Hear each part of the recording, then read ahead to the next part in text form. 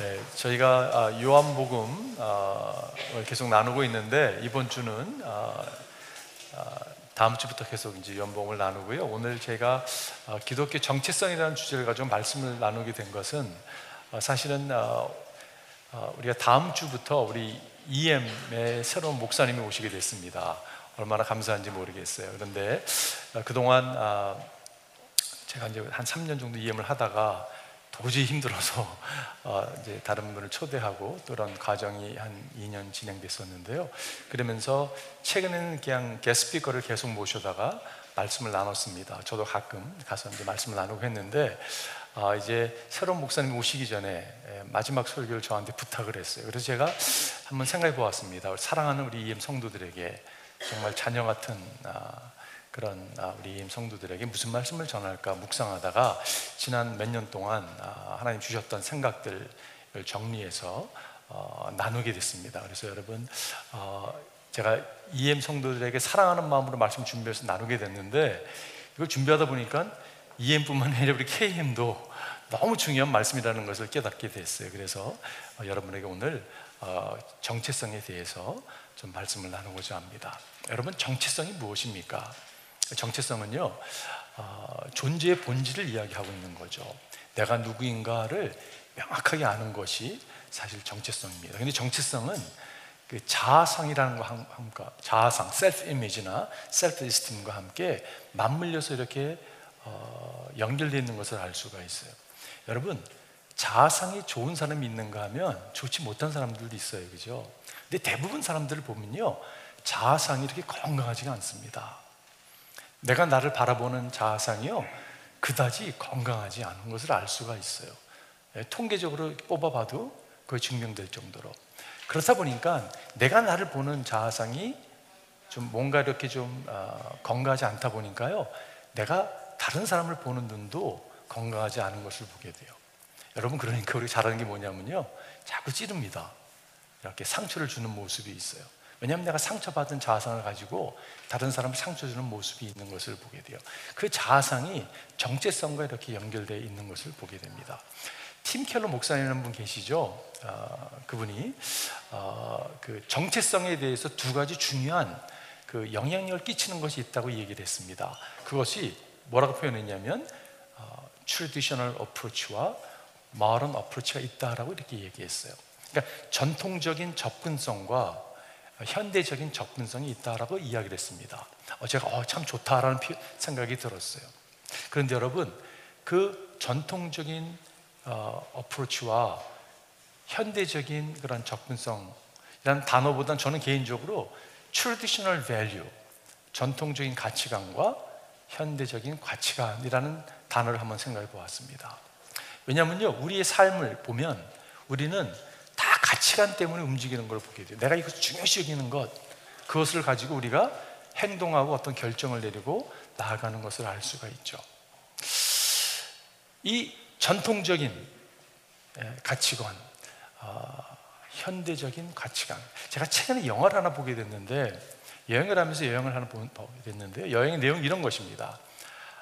70년대 배경을 갖고 있는데 어머니께서, 홀어머니가 외아들을 키웠습니다. 외아들이 성장을 했어요. 결혼을 했습니다. 성인이 됐잖아요, 그죠? 그런데 어머니는 여전히 전통적인 가치관을 가지고 때로는 고집스럽게 어떤 결정을, 모든 것을 풀어나가시는 모습을 보게 됐어요.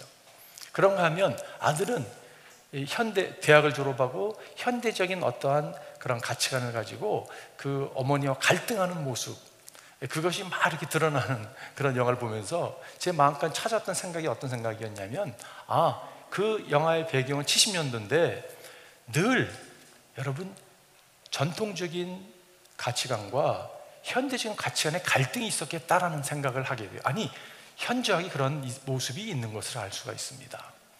전통적인 가치관은 어떤 것이 있을 수 있을까요? 여러분, 참 귀한 것들이 있어요. 예를 들어서 가족적인 거예요. 희생을 이야기합니다. 우리 이민자들이 그걸 많이 보게 되죠. 부모님들이 희생해서 자녀를 희생하면서까지 이민을 와서 어떻게 보면 이민 생활을 한 그런 아름다운 모습들이 있습니다. 그런가 하면 현대적인 그러한 가치관 가운데 보면요, 발부둥 치면서까지 내가 정말 나에게 꿈을 펼치기 위해서 열심히 노력하는 모습들이 있는 것을 보게 돼요. 저는 그것을 common grace라고 이야기하고 싶습니다. 일반적인 은혜예요.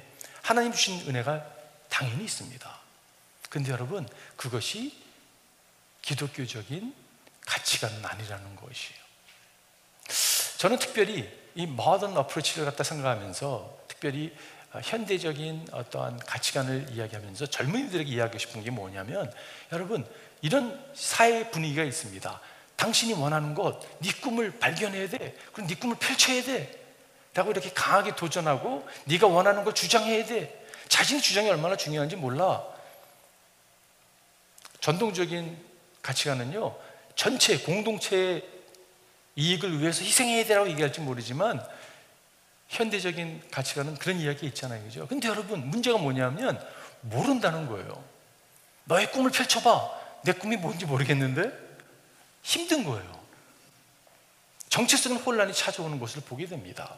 여러분, 요즘에 그 트랜스라고 하는 트랜스젠더, 우리가 너무 잘 알고 있죠. 저는요, 명확하게 그것은 정체성의 이슈라고 이야기하고 싶어요. 트랜스 레이쇼, 여러분 들어보셨죠? 내가 지금 백인이에요? 근데 나는 백인이 아니고 흑인이야, 그렇게 생각하는 거예요. 여러분, 이게 이슈입니다. 그래서 그걸 주장하는 사람들이 일어나는 걸 보게 돼요. 트랜스 에이블이라는 것은요, 내가 지금 정상인데 I'm disabled person. 그래서 내가 사회적으로 내가 디세이블한 사람이니까 내가 필요한 것을 받아내야 되라고 여기고 살아가는 사람들이 있습니다. 여러분, 내가 성인이에요? 근데 나는 내니가 필요한 아기야 라고 생각하는 사람들이 있어요. 그래가지고 광고를 냅니다. 9일날 광고에서 내니를 구합니다. 여러분, 저는요, 이것이 어떻게 보면 정체성의 혼란이라고 이야기하고 싶어요. 여러분과 저는 명확하게 트래디셔널한 가치관도 아니고 새로운 시대가 허락하는 가치관도 아니고, 우리가 붙들어야 할 가치관은요, 성서적 가치관이고 복음적 가치관이고, 그것은 기독교적 가치관입니다. 이것이 얼마나 중요한지 모르겠어요. 근데 많은 사람들이 신앙생활을 오래 했음에도 불구하고 여기서 흔들리는 모습을 많이 보게 돼요. 자, 그렇다면 기독교적 가치관은 무엇인가? 여러분, 오늘 짧게 몇 가지 나누고 싶어요. 첫 번째는요, 기독교의 정체성은 우리의 행위에 기초하지 않고 그리스도의 행하심에 기초한 것입니다. 우리의 정체성은요, 우리의 퍼포먼스가 아니라, 우리의 액션이 아니라 예수 그리스도의 퍼포먼스에 기초하고 있는 것을 성경이 이야기하고 있다는 것이에요. 모든 문화에서, 모든 종교에서 발견되지만 기독교에서 반대 이야기하고 있는 게 한 가지가 있습니다. 여러 가지 있겠지만 특별히 구원에 대해서 아주 익셉션하게 이야기하고 있는 게 뭐냐면, 여러분, 구원을 우리가 쟁취하는 게 아니라, 우리가 구원을 얻기 위해서 노력해가지고 일해서 성취하는 것이 아니라, 구원은요, 기독교의 정체성은요, 구원은 우리에게 주시는 거예요. 영어로 표현하면 이렇게 표현할 수 있어요. Not achieved, but received. 이게 여러분 구원입니다. 이게 우리의 정체성이에요. 이게 확연히 다른 종교와 기독교가 다른 것이 여기 있습니다. 여러분과 제가 열심히 일해서 쟁취하는 게 구원이 아니에요. 거저 하나님께서 우리에게 주신 것입니다. 고린도서에 보니까 하나님께서는 죄를 모르시는 분에게, 누구예요? 예수 그리스도에게 우리 대신으로 죄를 씌우셨습니다. 그것은 우리가 그리스도 안에서 하나님의 의가 되게 하시려는 것입니다. 여러분, 예수님은요, 죄가 없으신 분이시잖아요, 그죠? 예수님은 죄가 하나도 없는 분이세요. 근데 하나님께서 어떻게 하셨다고요? 죄 있는 것처럼 여기셨어요. 왜냐하면 우리를 대신해 주님께서 십자가를 지셨기 때문에, 죄 대가를 지불하셨기 때문에. 그렇기 때문에 예수님은 죄가 없는 분이신데 죄인으로 취급을 하셨습니다. 여러분, 그렇게 취급하신 이유는 여러분과 제가 죄인인데 우리로 하여금 죄가 없는 자로 취급하기 위해서 주님께서 우리 대가를 지불하셨다는 이야기예요, 그죠? 우리가 죄 가운데 있는데 우리를 밀어내셨습니다. 그리고 당신께서 서 계시던 거룩한 그 자리에 우리를 이렇게 딱 세워주셨어요. 그렇기 때문에 이것은 여러분, it is standing on the solid ground. 예수님께서 굳건한 반석이시니 그 위에 내가 서리라. 굳건한 반석이신 예수 그리스도께 내가 딱 서 있는 거예요. 여러분, 이게 구원입니다. 이게 스탠딩 하는 거예요. 이게 내가 막 어치브하는 게 아니라. 근데 여기서 많은 사람들이 이거를 깨닫지 못하는 게 있어요. 신앙생활을 평생 했음에도 불구하고 여전히 자유함이 없는 것을 보게 됩니다. 왜냐하면 내가 이루어야 되겠다는 생각이 너무 짙기 때문에 그래요. 여러분, 우리의 정체성은 예수님이 행하신 거기서 있습니다. 여러분과 제가 그 가운데 서 있는 거예요. 여러분과 제가 예수 그리스도께 우리 삶을 내어드리는 그 순간, 하나님, 내가 죄인입니다, 내가 당신 없이 살 수가 없습니다 라고 고백하고 믿음을 붙드는 그 순간, 여러분과 제가 서 있는 포지션이 바뀐 것이에요. 하나님의 의의 자녀가 되었다는 것이에요. 최근에 그 중국에서 아시안 게임 있었잖아요, 그죠? 여러분, 저는 관심 있어서 그 스포츠를 좋아해서 보게 됐는데, 특별히 한국의 축구 대표팀이 일본을 꺾고 금메달을 땄을 때 너무 기뻤어요. 왜냐하면 그 선수들이, 일본 선수도 그렇고 한국 선수, 나이가 어린 선수들이 많이 출전했습니다. 대부분 뭐 23세 미만의 사람들인데 그들이 우승컵을 올려드렸습니다. 금메달 땄어요. 금메달 따가지고 그들이, 여러분, 어떻게 됐냐면요, 전 멤버들이 군 면제가 됐어요. 얼마나 기쁘겠습니까? 제가 이강인 선수 좋아하는데 이강인 선수 군 면제 됐으니 이제 마음대로 그냥 생각 안 하고 운동할 수 있을 것 같아. 여러분, 그런데 그거 아세요? 그 엔트리에 이름을 넣은 모든 선수가 군 면제가 됐어요. 그 가운데 군대 다녀온 사람도 있기는 해요. 네. 여러분, 어떤 선수는요 한 게임도 안 뛰었어요. 그런데 이름을 그 라스터에 딱 넣기 때문에, 선수 명단에 넣기 때문에 면제가 되는 것이에요. 5분 뛴 사람도 있을지 모르겠죠. 후보 선수들도 이름이 들어갔기 때문에 금메달 따서 이익을 보는 것처럼, 여러분과 제가 예수 그리스도께 주님의 팀의 이름을 올렸다는 그 사실 하나 때문에 여러분, 우리가 구원받은 거예요. 우리 목에다가 금메달을 걸어주시는 거예요. 여러분, 이것이 기독교 정체성입니다. 다른 게 정체성이 있는 게 아니에요. 들수록 여러분, 내가 뭘 성취했을 때 업되잖아요, 그죠? 잘 못하면 이거는 들수록 낙숙하는, 그게 우리 정체성이 될 수가 없죠. 예수 그리스도가 우리의 정체성이라는 것이에요. 사람들이 이야기합니다. 우리 마음 가운데요, 그래도 뭔가 해야 되지 않냐고. 그 마음이 있어요. 그런데 여러분이 할 일이 아닙니다. 여러분, 구원을 위해서 예수님이 행하신 거지 행하지 않은 건 아니에요. 여러분이 행할 수 있는 게 아니에요. 예수님이 행하셨습니다. 그걸 믿고 인정하는 것, 그것이 우리 정체성이에요. 두 번째는요, 기독교 정체성은 인격 되시는 예수님에 기초하고 있습니다. 첫 번째 포인트가 똑같은 거 아니냐고. 맞습니다. 비슷한 포인트예요. 그러나 제가 강조하고 싶은 게 뭐냐면 릴레이션십이에요. 여러분, 또 말씀드리고 또 말씀드리지만 기독교는요 종교가 아닙니다. 릴리전이 아니에요. 기독교는요 릴레이션십입니다. 누구와의 릴레이션십이에요? 예수 그리스도와의 릴레이션십을 이야기하고 있는 것이에요. 여러분, 로고스라고 하는 헬라어 최소한 한 번은 들어보셨을 거예요, 그죠? 로고스라는 게 헬라어거든요. 로고스라는 단어의 뜻이 뭐냐면요, 도덕적 절대성의 우주적 질서. 무슨 말인가라고 생각할지 모르지만, 여러분, 이것이요 추상적인 어떤 라직 생각이었습니다. 이게 예수님 시절에 로마 사람들이나 헬라 사람들이 생각했던 게 로고스라는 단어의 뜻이었어요, 의미였어요. 근데 요한복음 1장에 보게 되면 어떻게 로고스를 기록하고 있냐면 이렇게 얘기했습니다. 태초에 이 로고스가 계셨다. 그 로고스는 하나님께 함께 계셨다. 그 로고스는 하나님이셨다. 누구를 이야기하고 있어요? 예수님을 이야기하고 있죠. 14절에 보니까 그 로고스는, 말씀은 육신이 되어 우리 가운데 사셨다. 우리는 그 영광을 보았다. 그 말씀이 육신이 돼서 우리 가운데 찾아오신 거예요, 그죠? 그것은 아버지께서 주신 외아들의 영광이었다. 그런 은혜와 진리가 충만하였다. 여러분, 종교는 우리를 묶습니다. 신앙생활 하는데 너무 묶여 있는 거예요. 자유함이 하나도 없는 거예요. 그거를 왜 주님께서 우리를 부르시지 않았다는 것이요. 종교는 우리를 묶지만 관계는 우리를 자유케 합니다. 우리의 해방을 허락하는 것을, 리버레이스를 허락하는 것을 알 수가 있어요. 여러분, 다시 말씀드리지만 종교인이 되지 마십시오. 주님과 인티밋한 친밀한 관계를 유지하는 여러분과 제가 되기를 바라요. 그 찰스 브라운든이라는 사람, 여러분 그분의 그 관련된 예화를 아마 한 번쯤은 들어봤을 거라고 생각이 들어요. 말씀 준비하면서 그 예화가 생각났는데, 이 찰스 브라운든이라는 사람은 프랑스 사람으로서 고개사였습니다. 고개사. 이 사람이 이게 타이탄 그 로프를 타는 사람이에요. 그래서 그가 오래전 이야기, 한 100년 전이요, 뭐 1800 몇 년이었으니까 뭐 더 됐네요, 그죠? 이 사람이요, 나이아가라 폴에서 캐나다 사이드에서 미국 사이드까지 세 줄을 이렇게 연결시켜 놓고요, 그 위를 걸어간 사람이에요.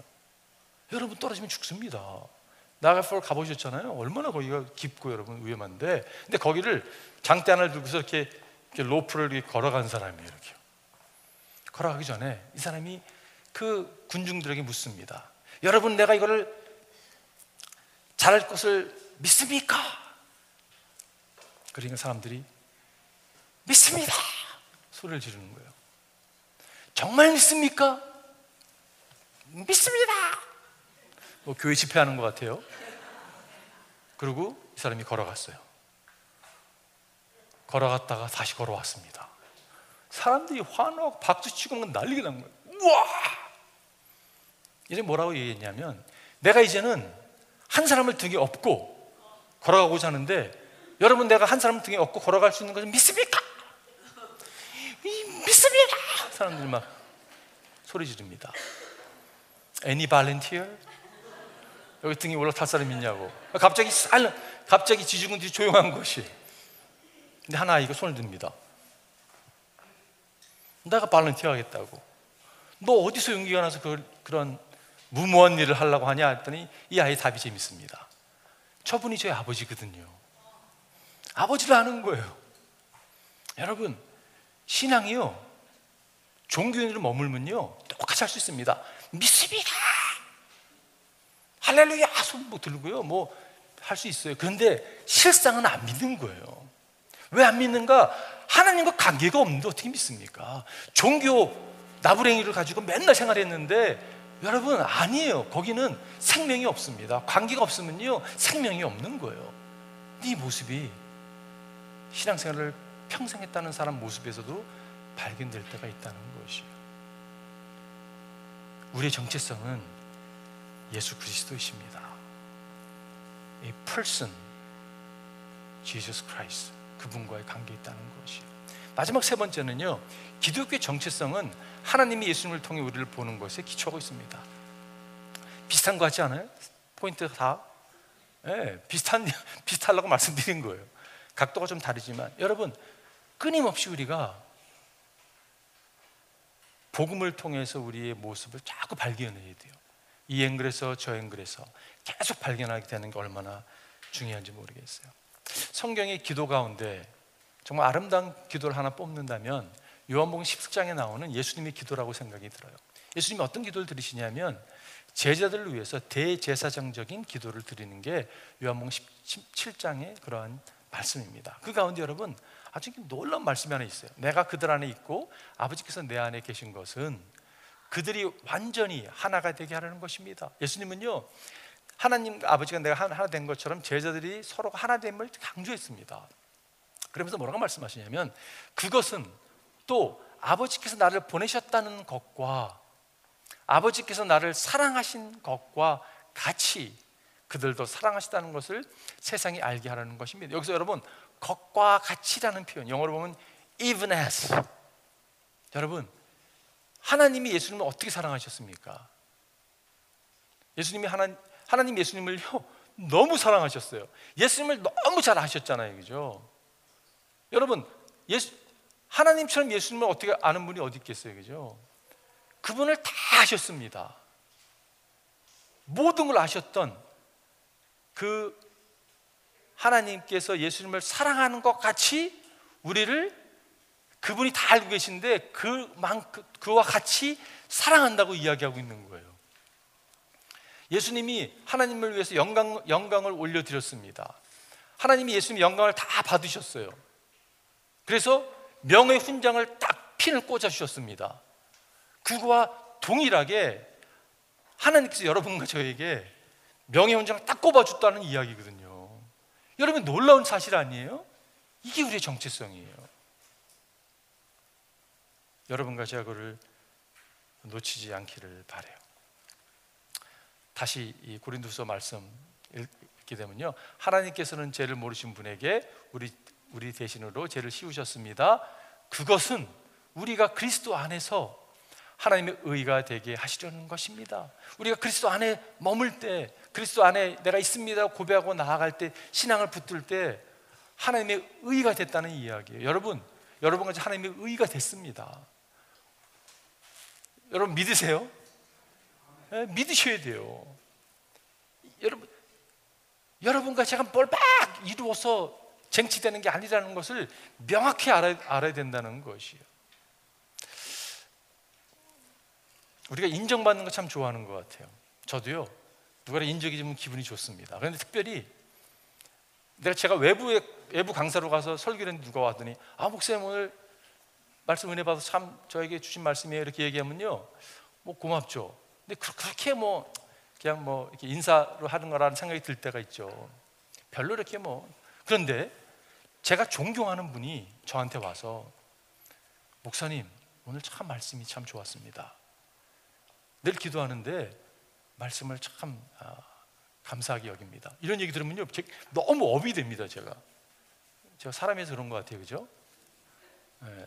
제가 설교하는 사람이 그런 마음이 있죠. 특별히 지금은 주님의 품에 계시지만 차차영 선교사님이 살아계실 때 가끔 저한테 이렇게 멘트를 해주셨어요. 제가 가장 존경하는 분 가운데 한 분이거든요. 근데 저에게 그런 멘트를 하게 되면 차 목사의 영성에 대해서, 예를 들어서 목사님 잘 모르시고 얘기하시는구나 라는 생각이 들 때가 있는데, 그래도 설교에 대해서 멘트 해줄 때 얼마나 업되는지 모르겠어요.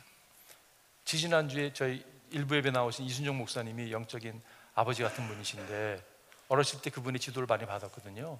근데 지지난주 저한테 설교에 대한 멘트를 하시더라고요. 제가 업되더라고요. 목사님 기분이 좋았어요. 여러분, 사람에게 인정받는 것, 존경받는 사람에게 업될 수 있지만 어떻게 하나님과 비교가 되겠습니까?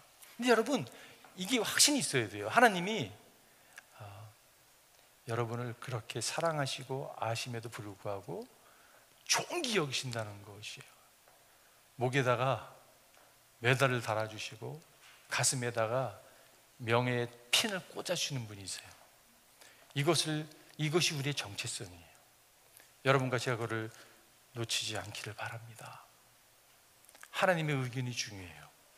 사람의 의견이 아니라 하나님의 말씀이 중요해요. 자, 적용한다면, 그렇다면 어떻게 여러분, 우리가 이 기독교의 정체성을 가지고 어떻게 살아갈 수 있을까요? 어떻게 기독교 정체성을 늘 붙들고 살아갈 수 있을까요?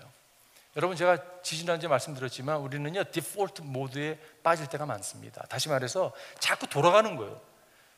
복음을 듣고서 그래, 나는 내 자리가 어딘지 알아 했는데 또 돌아가 있는 거예요. 이렇게요. 자동으로 돌아가 있는 게 디폴트 모드잖아요, 그죠? 그냥 또 돌아가 있는 거예요.